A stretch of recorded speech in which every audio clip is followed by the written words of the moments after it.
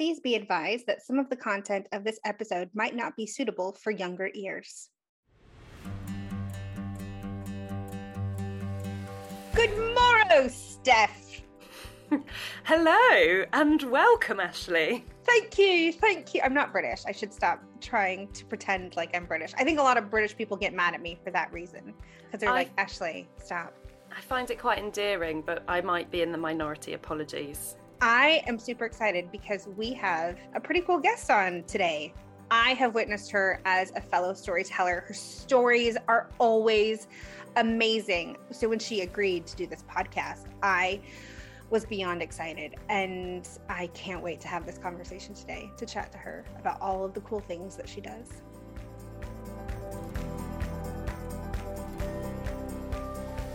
Today we are interviewing Marie Phillips. Marie is an astounding author. She is a British writer, storyteller, and writing coach. She's written novels including Gods Behaving Badly, which was turned into a feature film. She's written The Table of Less Valued Knights, and you have a new book out called Create Your Own Midlife Crisis, which is a choose your own adventure. Additionally to that, Marie is a wonderful storyteller. I've heard her many times tell stories, and she blows my mind every single time she does. She's one of the kindest, funniest people that I've had the pleasure of knowing over the pandemic. And before that, an all-around beautiful entertainer. So welcome, Marie. Thank you for that extraordinary welcome, Ashley. Thanks for having me. When did you realize that you were creative and that creativity was going to be a major part of your life? It's sort of two separate questions. You know, what do we mean by creative? Because I'm not convinced that anyone is not creative. Everybody is in their own way, and you can think of a job that doesn't look very creative, like a cab driver. Maybe that doesn't look like a very creative job, but if you have a conversation with the cab driver, chances are you will discover a creative mind. So I think the question is not so much when did I discover I was creative, as when did I realize what form my creativity was going to take. And that happened when I was about 8 years old. I had recently changed schools from a French school in London, to an English school, and they taught in a somewhat different way. And one of the things that was new in my English school was they asked me to write a story. And I had never written a story before, and I was an obsessive reader. But I guess I didn't realize that books were written by people. They were just things that existed. I sort of knew, but I didn't really think it through. And then I was asked to write this story, and I remember that the first story that I wrote was about a lion in the circus or in a cage of some sort. That's all I remember about it. But I remember writing it, and I remember thinking, oh my goodness, this is a thing I can do. This is a thing I'm allowed to do. Like, I don't just have to read stuff. I can write stuff. And that was like a big transformative moment for me. So that was when I discovered how I wanted to be creative, how I wanted to express my creativity. And that pretty much has continued to the present day. Writing has always been the central way by which I express my creativity. And then in terms of the point at which I realized that creativity is going to be like the driving force of my life, when I was at university, and I studied anthropology, I didn't do English as you might expect. I wanted to learn something that wasn't quite so innate in me, I suppose. At that point, I didn't think that being a writer was something that I could just do as a job. It didn't seem very sensible. So I looked to try and figure out what other job I might want to do that seemed to allow me to be creative. And I worked in TV for a few years, and I even did an MA in documentary making. And I did enjoy that work, but it wasn't my form of creativity. Like, I really just needed to be writing, and I became more and more obsessed with writing and less committed to my job. I mean, I still did my job, but when we would have discussions about what my next move was going to be, you know, I had to be going for that promotion. And I looked around at what everyone else is doing, and I just thought, I don't want to be doing any of those jobs. I just want to be writing. And I took the plunge in 2003. I left my job. I decided I was going to write a novel, and I went and I started working in bookshops because that gave me enough time to think and to write. And I did write a novel, and that novel wasn't published. And then I wrote another novel, and that novel was published, and that was Gods Behaving Badly. But it was that feeling it wasn't enough just to be creative in general, because making documentaries is very creative.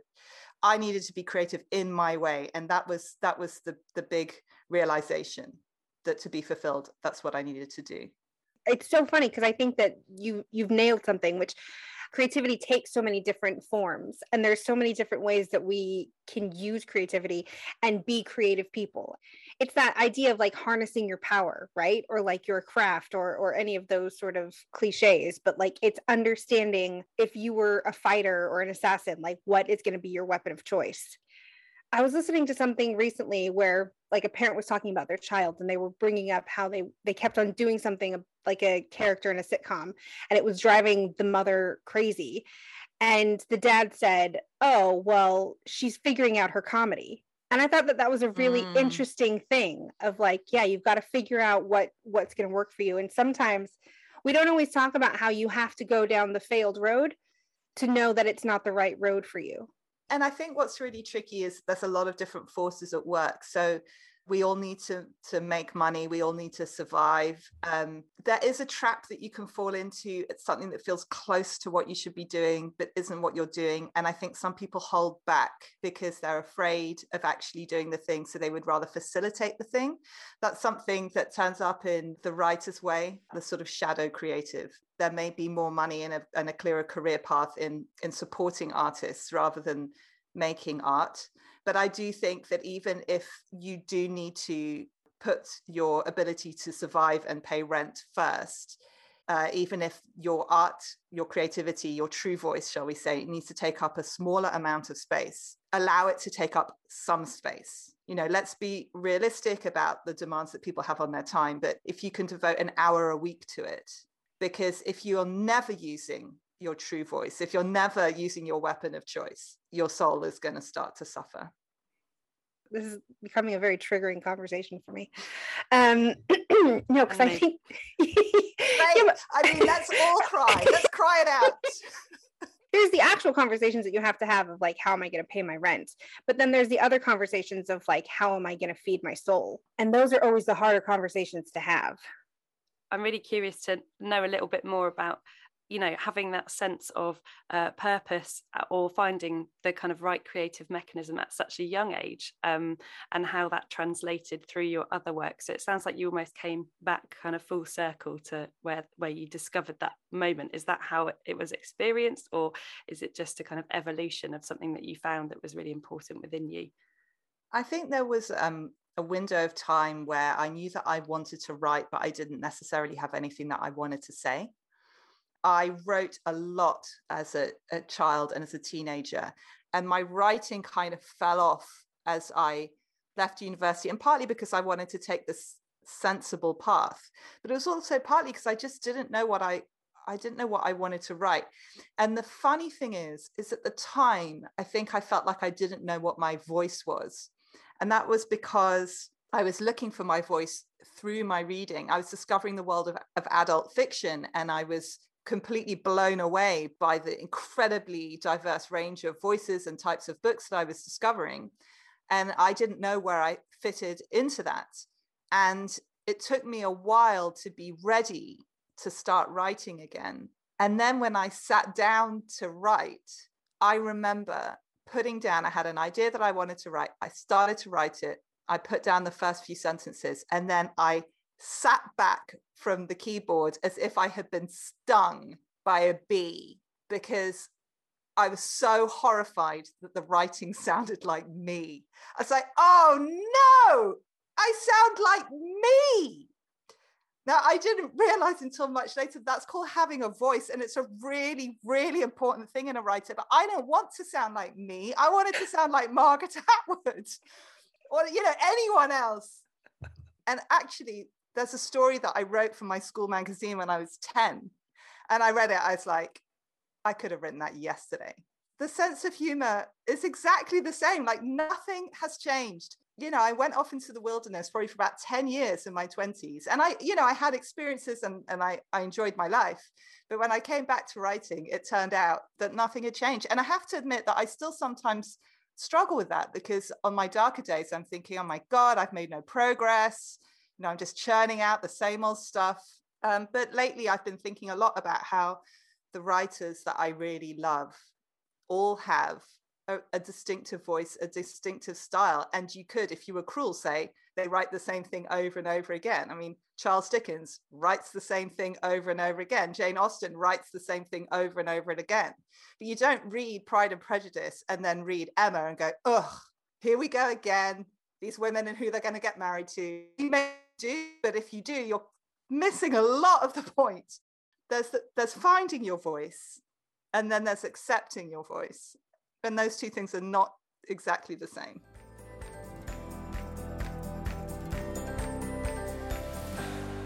How do creatives persevere in terms of long form creativity? Like how is it that you have found that you can keep the fire going when you're on a project for such a long period of time?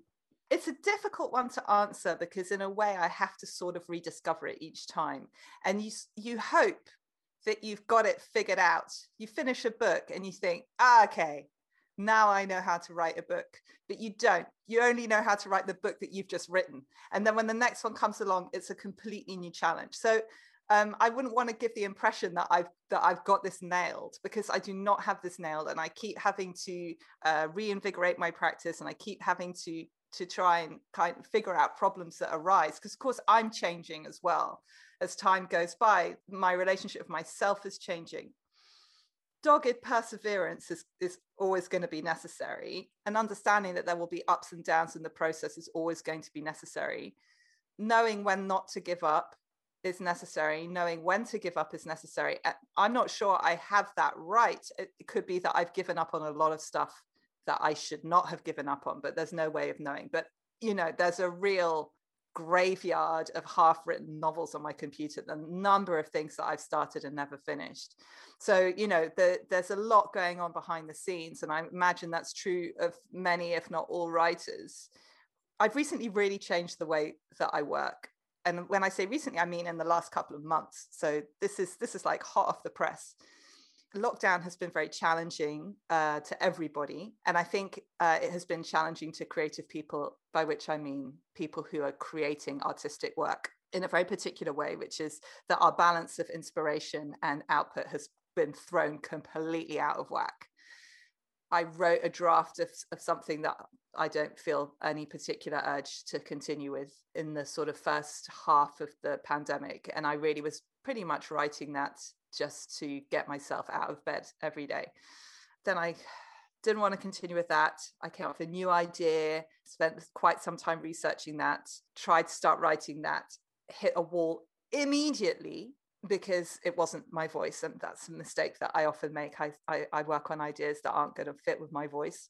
And so I thought, okay, I'm going to have to find a new approach. So I started reading interviews with writers, with successful writers, and seeing what they had to say about it. And they all said, you know, you need to write every day. And I was like, yeah, I write every day. I always write every day when I'm working on a project. When I'm working on a project, I write every day. Writing, I write every day, but I don't write every day. And I thought, oh, you know what? I think I need to write every day, actual every day, not just when I'm working on a project. So now I do that. So every morning, I switch off my phone and I switch off my computer, and I get a pen and a pile of paper, a notepad, and I write for 2 hours. And it doesn't have to be good. It doesn't have to be anything. It only has to be words that I've written down. It doesn't have to be creative. It doesn't have to be part of my project. It doesn't have to. There are no rules other than I can't throw it away and I have to do it. And that has transformed my relationship with writing, because it is no longer results focused in the relentless way that it was before. And my forward projection, entirely untested, is that if I keep doing this, eventually I will start writing properly, quote unquote, by which I mean actually writing my book on the computer. And then I will also keep doing the writing on paper at any given point that the writing on the computer is not going anywhere. So there will be no bit where I am not writing in one form or another, even if all I'm writing is, I feel terrible, I'm getting nowhere, this is a disaster. And I think that the daily practice will get me through a lot of the problems that I've encountered before in my writing, which is I always try to make it good. So when I'm at the computer and I'm trying to write a chapter, I'm trying to write as well as I can. And sometimes that's wonderful and it happens very easily. And sometimes it isn't.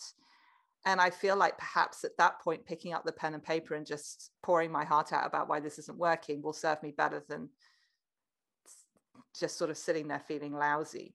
So literally writing every day, I would say, is a really important part of keeping going. There are other things. One is falling in love with your project. And it's a bit like a relationship, and you don't leave, well, maybe you do, but it's not a great idea if you want to have a long-term relationship to leave at the first sign of trouble. So, allow yourself to argue with your work, allow yourself to have periods where you're bored shitless of your work, where you have no interest in it, or it's not giving you anything, or you don't know how to take it forward, but commit to it in the same way that you would commit to a relationship. If you look at your partner and you think, I think this is worth it in the long term, then you are willing to tolerate sometimes months of finding them insufferable. But sometimes you look at your partner and think, I don't want to be with you anymore. This is bringing me no joy, and I cannot imagine that it ever will. And it's the same with a long piece of work. Sometimes that book, you just don't want to do it. There's nothing in it for you. And then the other thing that I would say has always helped me is to be working on something else at the same time. And the other thing that I'm working on should not be long form. So this is one of the things that I really enjoy about storytelling. For example, I can write a small story and perform it, or even a short show. The great thing about writing shorter things is that it gives you that little boost of having successfully written something, which keeps you going through the sort of long trudge of writing a novel. And I mean, the novels that I've written have taken me 2 years, each of them. For whatever reason, that seems to be the amount of time it takes me to write a novel. But you hear about people who have a novel, that will have taken them 9 years or 13 years. And they definitely will have been writing other things at the same time. Like you just need to keep yourself on the path. You need those little successes to encourage you to believe in that one big success, which is going to be your novel. This is how you can just tell that you're a writer, because you manage to turn like each question into like this multitude of stories. And it's so relatable, I think, about the vulnerability it takes to like keep going with your creativity and know that some things will work and some things won't. I think failures come up a lot in some of the other conversations we've had, and it's so brave to talk about those things because we often don't ever see them because they're not the shiny output that we get that goes on shelves or that gets hung up in people's walls or all of those sorts of things. Like, I think there's a lot of time, and I don't know, but I know that in my own creative journey, there's times that I've started down the path of like, oh, I'm gonna do whatever, and then I start on it, and then I'm like, this is not going well, and I don't want to do this anymore, and I put it on the shelf, or I forget about it, or whatever. But then when I think about it, there's so much shame and guilt attached to whatever it was, and I feel like, oh well, this is why I'm not a good creative, or this is why I'm a failure, or this is why, whatever, and that starts to play on you. It sounds like from the outside you have a healthy relationship to understanding that like sometimes breakups happen in relationships and in creative endeavors. Well, I mean, I'm on a podcast right now, okay? So we're not in the pub at the point of which I am breaking up with one of my pieces of work. Because if you were to interview one of my friends, they wouldn't be like, oh, Maria's so sane about this. They would be able to tell you what it's like sitting opposite me as I'm like, it's a disaster. I can't do it. I'm a terrible writer. It's never going to be okay. I'm never going to be able to do this. It is not a good feeling. And one of the things that I've come to realize is it has to feel bad. Otherwise, you would not notice it and you would ignore it. So that feeling that this is not working is horrendous. And it has to be horrendous because otherwise you would get over it. So, you know, everything in your body and soul is telling you to not carry on down that road. That's a very, very, very horrible feeling. And, you know, with this very short-lived project that I did fairly recently, at the point at which I realized that I wasn't going to be able to write this, which was almost as soon as I started writing it, but after months of thinking about it and reading around it and coming up with ideas, I was under my desk. I was sitting at my desk feeling awful. And I just had this thought, I think I might be happier under my desk. So I crawled under my desk and I sort of like crouched in this fetal position. And after all, I thought I should move. So I crawled around my bedroom floor. I crawled in a circle until I felt capable of standing up again. That is the level of misery that led me to understand that this book was not going to work for me.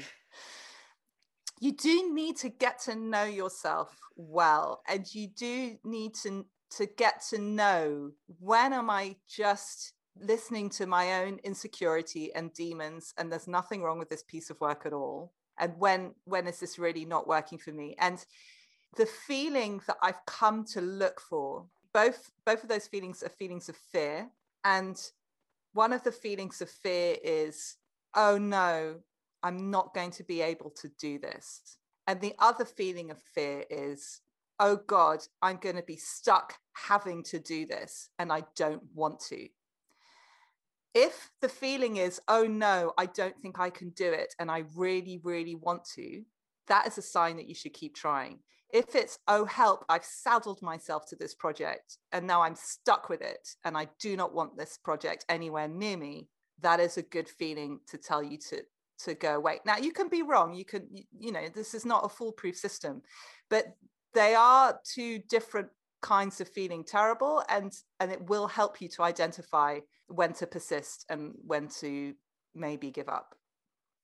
It's about having the clarity and the language to be able to call it out. Because I think a lot of times this isn't stuff that you necessarily get taught, you know, in education or in life. I mean, this is all like the school of hard knocks, where you have to figure this out as you go. Absolutely. There's that kind of learning persistence and kind of pushing through all of your own stuff. That's experience, that's time and experience, and a sort of long and ongoing process of self-knowledge.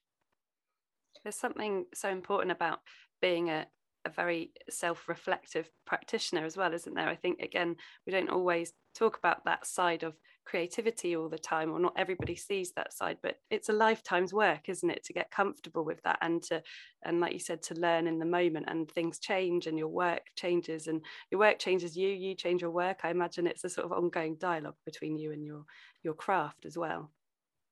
Absolutely. And I think that one of the things that often happens in terms of the relationship that we have with our own work, and a pitfall that I have fallen into over and over and over, is that you become obsessed on the product.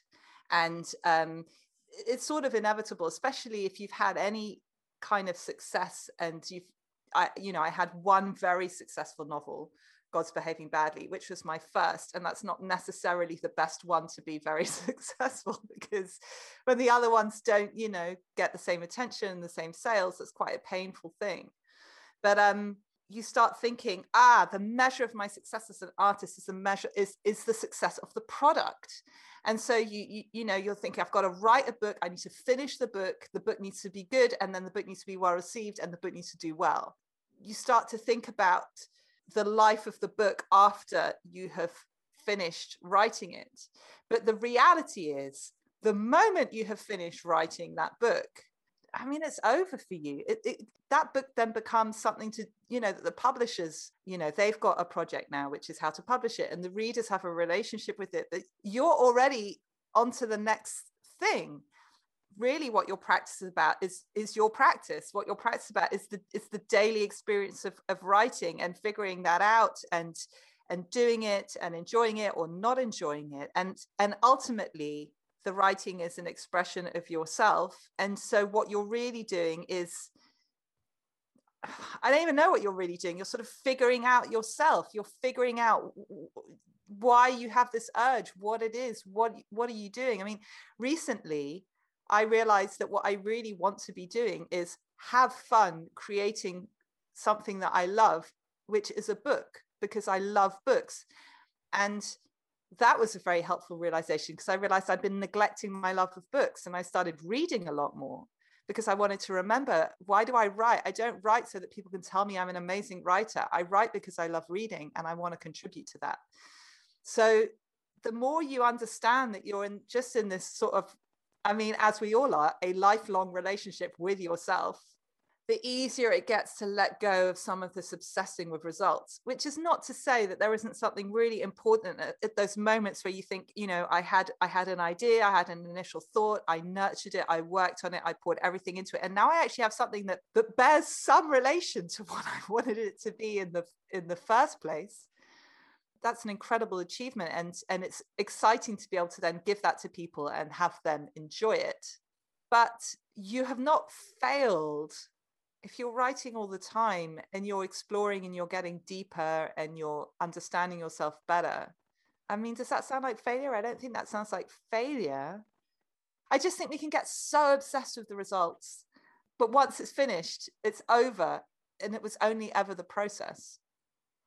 That's one of the big things about creativity, right? Is the idea of being on the journey of it. And yeah, it's not necessarily what it is that you make or what becomes of it. It's the process of having had an idea and putting, you know, pen to paper, or I don't know, thread to needle, or whatever, and actually creating something with it and putting it into the world. The result is important, because that feeling of having finished something is the point at which you feel the satisfaction that this confusing and messy idea that you had, much of which is not available to you in your conscious mind, has become something that makes sense. So in that respect, results matter, because it's when you've completed a project and you think, okay, now I understand why I needed to write that in the first place. I don't tend to know why a project is important to me till I'm at least halfway through. There's some reason why I want to explore something. And to be honest, if I knew exactly why I wanted to explore it, I would probably already know what I think. And then I would get bored of the project halfway through, which has happened.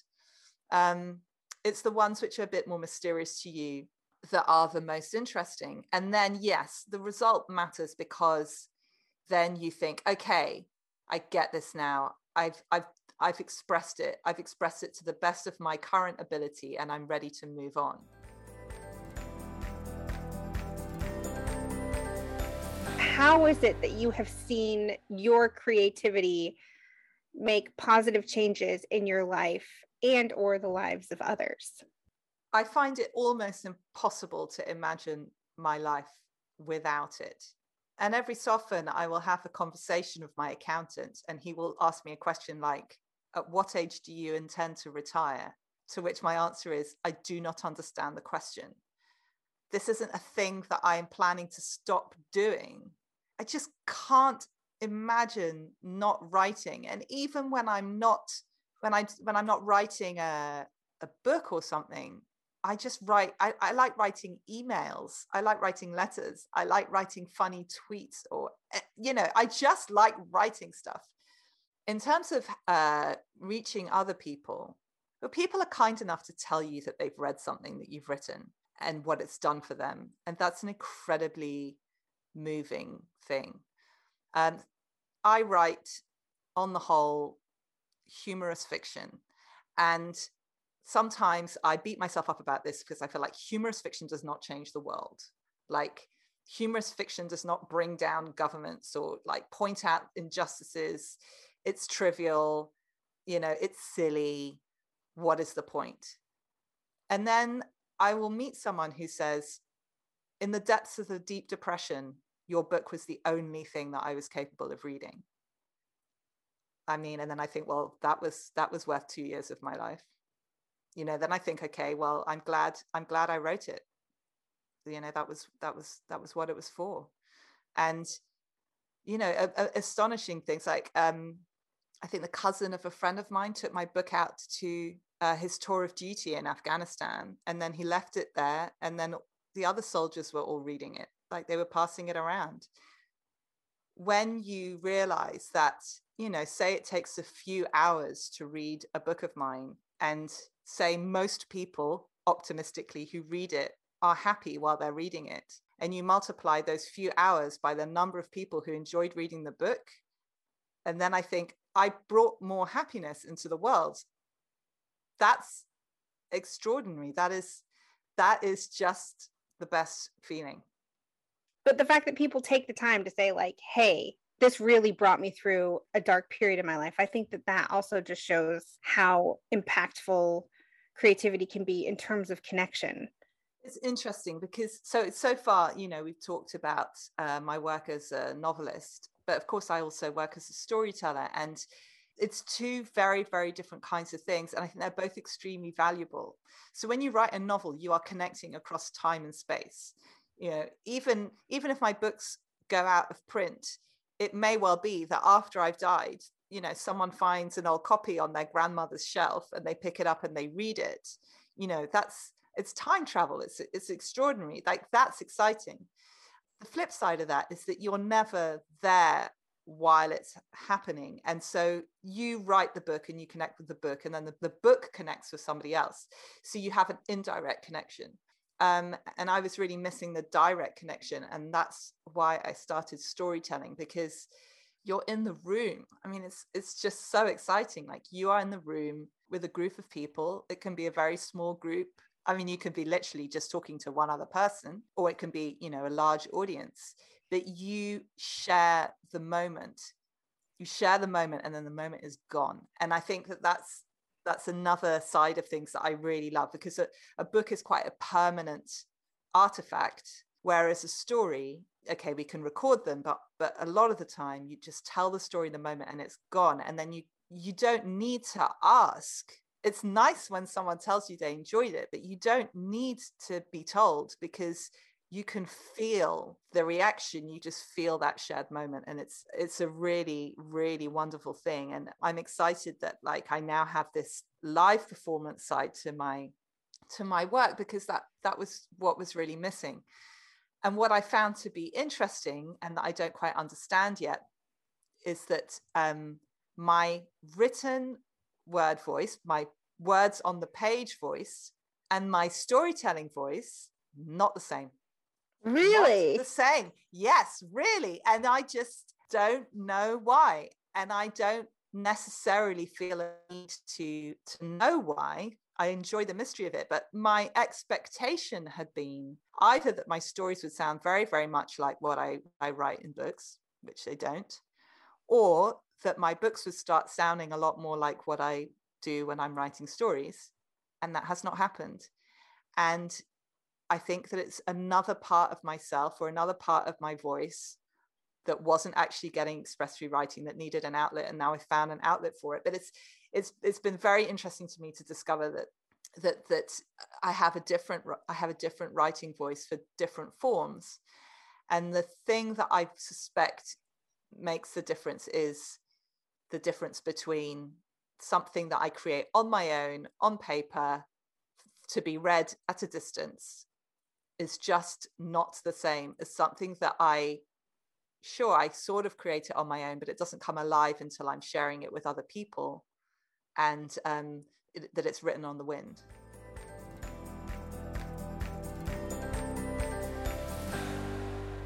What do you think the major or minor barriers to creativity are? I mean, one is all of the practical stuff about time, money. Just, it's so important to reiterate that. I come from, like, my parents are well off. I have the safety net. There's all kinds of reasons why I'm able to devote my time to writing and other people aren't. And I think it's really, really important to stress that, because You know, it's a privilege. It really is a privilege to be able to do this. And people should not beat themselves up if they cannot devote all of their time. It's not just beating themselves up. It's just, you know, feeling a great sense of loss and grief. It's not possible for everyone to be a full-time artist. But I would encourage everybody who feels a creative stir to find a little time. Secondly, your beast of an inner voice will try to destroy you at every turn. What are you going to do? It's just always going to be there telling you that what you're doing is terrible. And even when it's telling you that what you're doing is amazing, it's not necessarily all that helpful, because, you know, the amazingness implies a possibility of terribleness. You do need that inner critic, because goodness knows I've occasionally read things by people who don't have an inner critic, and you sort of wish that their inner critic would speak up a little bit from time to time. You know, 100% self-belief is not going to help you become a discerning reader of your own work. But more often than not, the problem is that you will constantly tell yourself that what you are doing is worthless, rubbish, pointless, embarrassing, no one will like this. I mean, as a published writer, imagining people reading my book and what they will think of it is a disaster. It's something I do all the time. Oh, they're just going to say this is just the same as God's behaving badly. It's money for old rope. They're not going to like this. And oh gosh, so that voice is a killer voice. So you just need to learn how to deal with that. And then I have to say, increasingly, the saturation of noise, information, input, entertainment that we're living with these days is a real bar to creativity. You know, classically, people would imagine that this means like crap that you see online, or just crap that you're reading, crap that you're watching. But it's not even just crap. There's also an abundance of good stuff. And if you fill every minute of your life, even with good stuff, you will not have space to create your own work. So the key is not, oh, I'll just avoid reading crap online. The key is I need to work space and silence into my days to allow my own mind to come up with its own things. And so, you know, if you are constantly scrolling through stuff on your phone, even if it's the best stuff, if you have, you know, the TV on for hours every evening, if you listen to podcasts constantly when you are doing the ironing and when you're doing the cooking and when you're on a walk and when you're commuting, if you never allow any silence into your life at all, then you will not be able to create. What helps you when you've got a creative block? You have a creative block for a reason. So just trying to bash it down will not help you in the long term. And your reason is going to be one of two things, or a combination of them both. Either there is something wrong with the material, or there is something wrong with you, or both. If there's something wrong with the material, it means that you've reached a block because you literally just don't know how to take this further. You haven't thought it through enough. You haven't done the right research. You don't really understand what it is that you want to say. I often will get a block in the sort of, I was thinking like the marshy bit in the middle of a novel. Like I start off well, I'm feeling good, I know where I'm going, I know what the end is, and then I get into the middle and I'm like, and you know, often it's just because a novel is a really huge unwieldy thing, and I can't hold it all in my mind at the same time. So even if I think I'm very well prepared, I'm just going to get lost in the middle. And that kind of creative block, there's all kinds of things you can do. You can do a bit more reading. You can get together with a friend and, you know, talk through what it is that you're trying to do, get them to ask you questions. It's a tricky thing knowing when to bring in a friend. Sometimes if I bring someone in too soon, their ideas become bigger than my ideas and it can kill what I'm doing dead. But if I've got quite a solid grasp of what I'm doing, a well-chosen friend who can just ask me the right kinds of questions will help me uncover what it is that I don't know, because they might say, oh, you know, why is this character doing this? What about that? And I'll be like, I don't know. Okay, good. So that gives me a little indication of what to go back and look at. So those sorts of things will help you on your creative block when the problem is the material. When the problem is you, this will be much more in the zone of, I've started to believe that I can't do this. Like I say, these two things can go together. You can believe that you can't do it because you've got a problem with the material, but you can also have no problem actually with the material, but for some reason, something has been triggered in yourself that is telling you that you cannot do this. And that can be related to all kinds of other things in your life. You know, you might be tired, or you might have had a disappointment in a friendship, or, you know, you might have something else might be going on with you, or you're writing material that has triggered insecurity because you're digging deep and you're stirring the pot and it's bringing things up for you. Or, you know, there's so many reasons why you might have stuff going on in your life that is stopping you from believing in yourself as someone who's capable of writing. And at that point, you need to take care of yourself. Now, this, you know, that varies enormously from person to person. And it may be that you already have a way of dealing with that. It may be that you already have, you know, a therapist or a close friend who you talk to, or you may already have a practice of journaling or meditating, or, you know, all of these other things. Then I think that working creatively can bring up a huge amount of insecurity and things that you've buried. You know, you're writing something you don't even know has triggered your feelings about, I don't know, a terrible breakup that you had 15 years ago that you thought you were over, but the pain is still in there, and you release the pain, and it suddenly made you feel like that sad, betrayed person that you used to be. So you need to take care of that. You might want to pause the project, but don't stop training, don't stop writing, or if you're a musician, don't stop playing. If you're an artist, don't stop sketching. Maybe pause the project, but just keep going and really just try and tune in with yourself, try and tune in with what is wrong, try and figure out what you need, try and care for what you need, and see whether that project starts to beckon you again. And there's a different kind of block, which is a block between projects. So there's the block that you have in the middle of the project, which is kind of what I was talking about now. But there's also the, oh hell, I don't know what I'm doing next feeling, which is quite a panicky feeling. And it's a very panicky feeling if you make your living from doing this. Believe me. Again, just keep writing every day. Keep looking for inspiration wherever inspiration might be found. Just keep your eyes and your ears open and wait.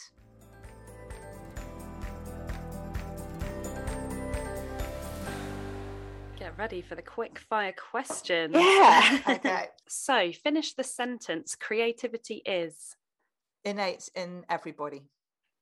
Lovely. And finish this sentence. Something that is inspiring me now is learning to write every single day.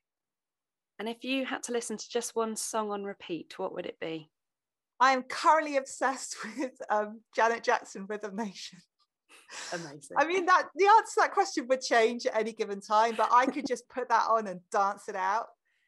Imagine you could have one piece of artwork in your home, money being no object. What would it be? It would be a Matisse. I don't know which Matisse. I would very much enjoy exploring all the available Matisses and then choosing one. But it would be a Matisse. And if you had to pick any film to represent your creative journey, what would it be? I'm going to go with The Princess Bride. I saw it when I was 12. I thought it was the funniest thing I'd ever seen. I am 45. It is still the funniest thing that I've ever seen. And finally, if you were able to inspire a young person or even your younger self, what book would you gift them to help them on their creative journey? The book that immediately sprung to mind was I Capture the Castle by Dodie Smith. It's a coming of age story about a young woman who is finding herself both as an artist and as a woman. You know, I didn't read it when I was young. I only read it, I think, maybe 10 years ago or something like that. But I wish that I had read it when I was young, because I think it's a perfect teenage aspiring artist who's starting to feel all of that stirring in her soul. That's the one. Well, Marie, this has been just such an absolute pleasure. It has been amazing to have you on. I was just totally captivated by you the entire time. I mean, you just dropped so much knowledge on us. Yeah, and it's all so relatable. It's lovely that you say that what I say is relatable, and I think it's really important to demystify all of this, because as consumers, we do only ever see that kind of final polished product, but it's all just people. It's all just people behind it all, working away, sometimes feeling great and sometimes feeling terrible, and just doing their best. And, realizing that it's within all of us to find our voice, find our way, express ourselves creatively. It's not an exclusive thing that only a few people can do, and the experience of doing it is not some rarefied thing that only happens for a handful of geniuses.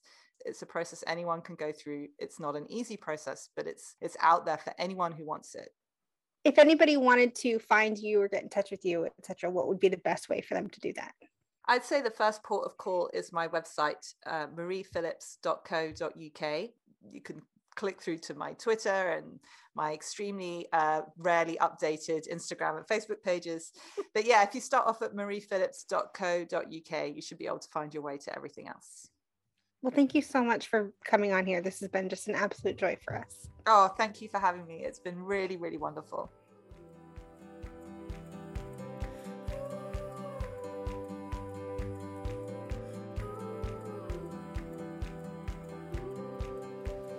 Thank you for listening to Curious About Creativity. If you like what you heard today, please like, review, share, and subscribe. If you leave us a review, it helps more people find us. Big thanks to our guest today, Marie Phillips. Curious About Creativity is hosted by Steph Turner and Ashley Evenson. Music by Twins Music. Edited by Bex Deverage. Produced by Bex Deverage, Ashley Evenson, and Steph Turner.